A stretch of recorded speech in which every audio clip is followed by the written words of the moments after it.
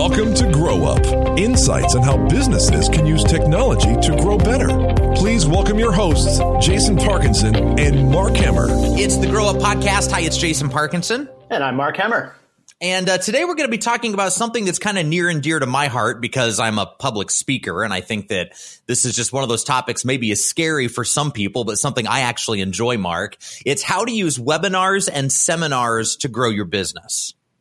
Yeah, webinars and seminars are both great ways to make a big impression, bring people to the table to have a conversation about something that you may be able to help them with. Yeah, looking forward to jumping into that. But first, Christy is in with a postable quote. Christy? Good marketers see customers as complete human beings with all the dimensions real people have. Jonah Sachs. Is your target customer male, 35 to 50, $50,000 to $100,000 in yearly income? No. Your target customer is Jim Johnson. He's 41. He makes $75,590 annually on the dot. While demographic trends can be helpful, it's critical to always remember that your customers are human beings. They're multifaceted, and your marketing strategy needs to reflect that. Jason? Thanks, Christy. So yeah, when we think about marketing actions in any capacity at OneFire, we're always thinking about who's the target persona that this relates to. Yeah, absolutely. And that persona is a human being with the same kinds of feelings and annoyances and habits that you and I have. So it's really instructive when you are thinking about your marketing actions. If it's something that, you would be turned off by, chances are your human being target customers are going to be turned off by the same things. Yeah. And I think, too, when you start looking at, when you're creating an advertisement or creating any type of marketing campaign, if you really think about, not just what's the broad demographic that this is trying to reach, but more along the lines of, okay, who specifically, like what's the challenge or the goal or the action that I'm after with a specific individual, I think that your marketing can be way more effective. Yeah, I completely agree. So today we're talking about webinars and seminars, kind of looking at the difference between the two, benefits of each, and why they're an important part of growing your business. And I know that, here at OneFire, we've put together, seminar series in the past that have been pretty successful for us. Yeah, we have one on social media called From Likes to Leads. We have one all about inbound marketing. We've done several topics, and they're a great way to, one, get your faces out in the community, and two, bring people all together in the same room to really share that experience of, how do we do this thing? How do we market our businesses better? I'm actually presenting the From Likes to Leads seminar coming up here in a couple weeks again. It's just one of those things where, when you're face to face with people who have a need, it's very nice to be able to help provide some educational information for them, while at the same time being able to kind of recognize who in the room may have, a deeper need and potentially an opportunity to work with your business.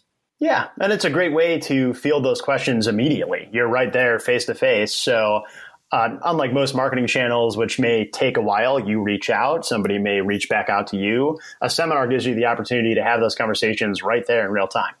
Yeah. Now, I will say that, when you're talking about live seminars, it may not be a thing that's for every industry, right?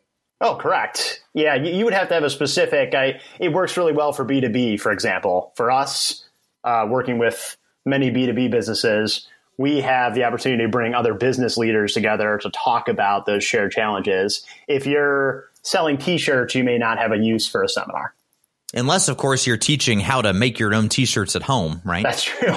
That'd be fun. I would go to that one. Yeah, probably.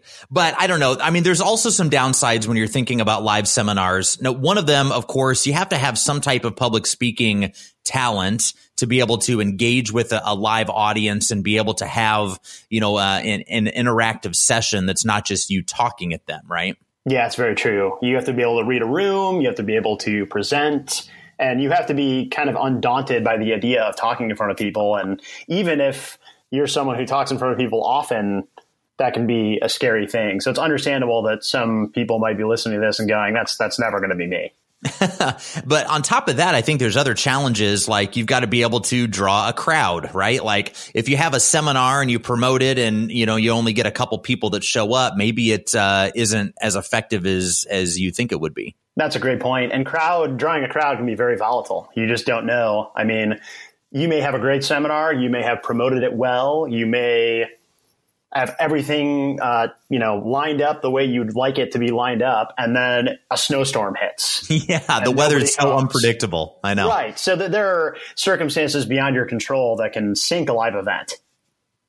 Yeah. And even on top of that, there's usually an investment piece into a live event too, like actual hard costs. I know some of the events that we've done and even some of our business partners have done, they'll have to rent a room. They'll maybe cater in lunch. There's some expense in doing those things too. Yeah, absolutely. And you may invest in a space that holds 100 and then draw 25. So those are some of the risks involved in really live events of any kind, but especially if you're a business on a tighter budget, that's something to keep in mind. But I will say it's been nice for us when we've invited people or when we've done some advertising and promoted it. We get people that sign up or people that show up, and then it's a good opportunity. We get to capture leads at that event. We get to kind of figure out, usually I'll have a business development person kind of in the room at the event also, kind of taking notes and observations on, which companies that are there have certain questions or concerns or problems that allow us to do some good follow-up afterwards to help address some of those things and really try and connect, our product and service, which of course here at OneFire is marketing services. How do we, connect those things back into some of those audience members that are at the live event? Right. And that's, again, it goes back to how convenient that is to be able to start that sales conversation right there instead of having to wait for whatever marketing action you're taking to unfold over time. Right. So let's take a look here for a second at something like a webinar and maybe how that compares to a live seminar. Yeah, that sounds great. So a webinar is essentially a seminar on the web, as the name would imply. As if, sorry if that was already obvious to everyone. That's pretty obvious, but yeah. But you get the idea. And so this is something where you're taking some of the risk out of the equation because you're not holding any kind of live event anymore.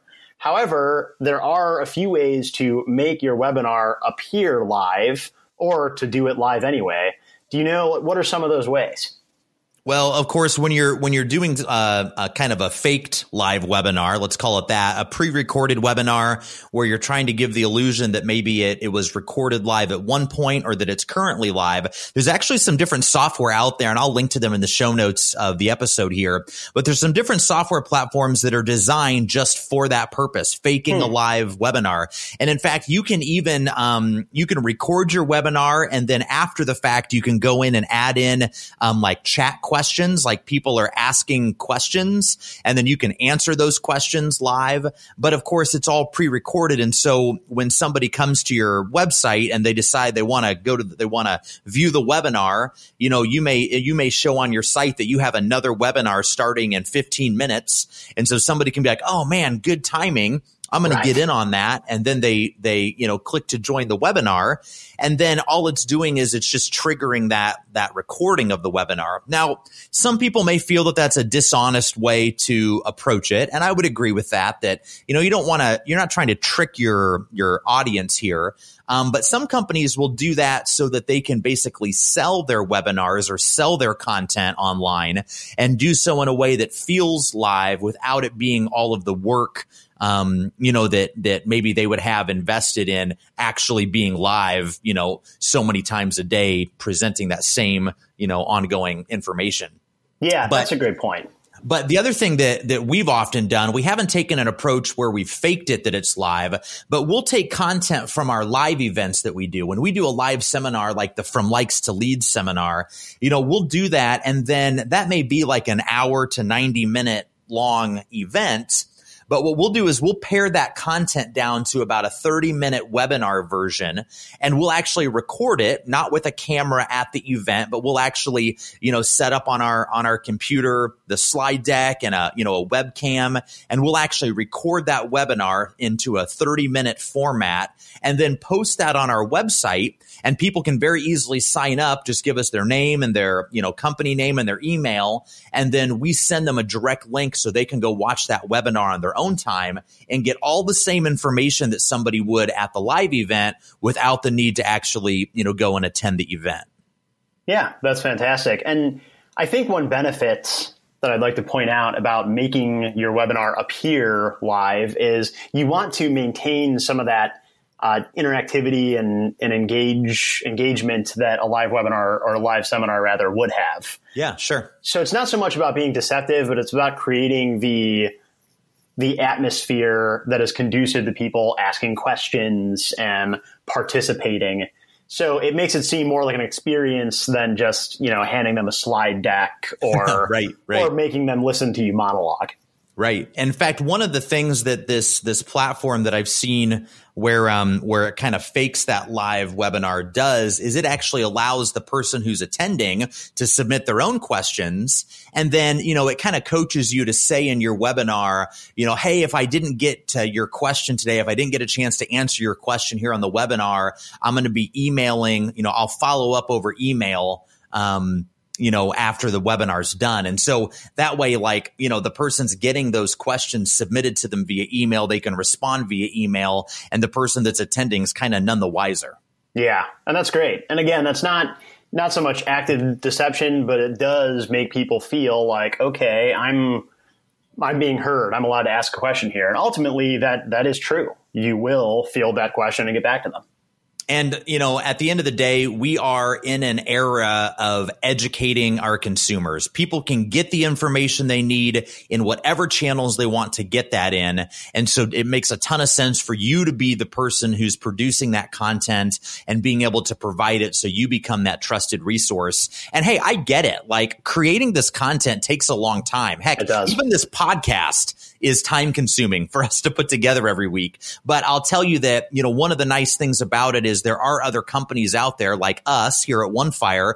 We can help you produce a webinar. We can help you build the slide deck. We can even use somebody like Mark or myself to present that information on behalf of your company if you'd want us to. So I just don't want you to feel like because it's a daunting task or you're nervous about public speaking that you can't still put together a really great presentation and use it for things like lead capture and use it to move your business forward.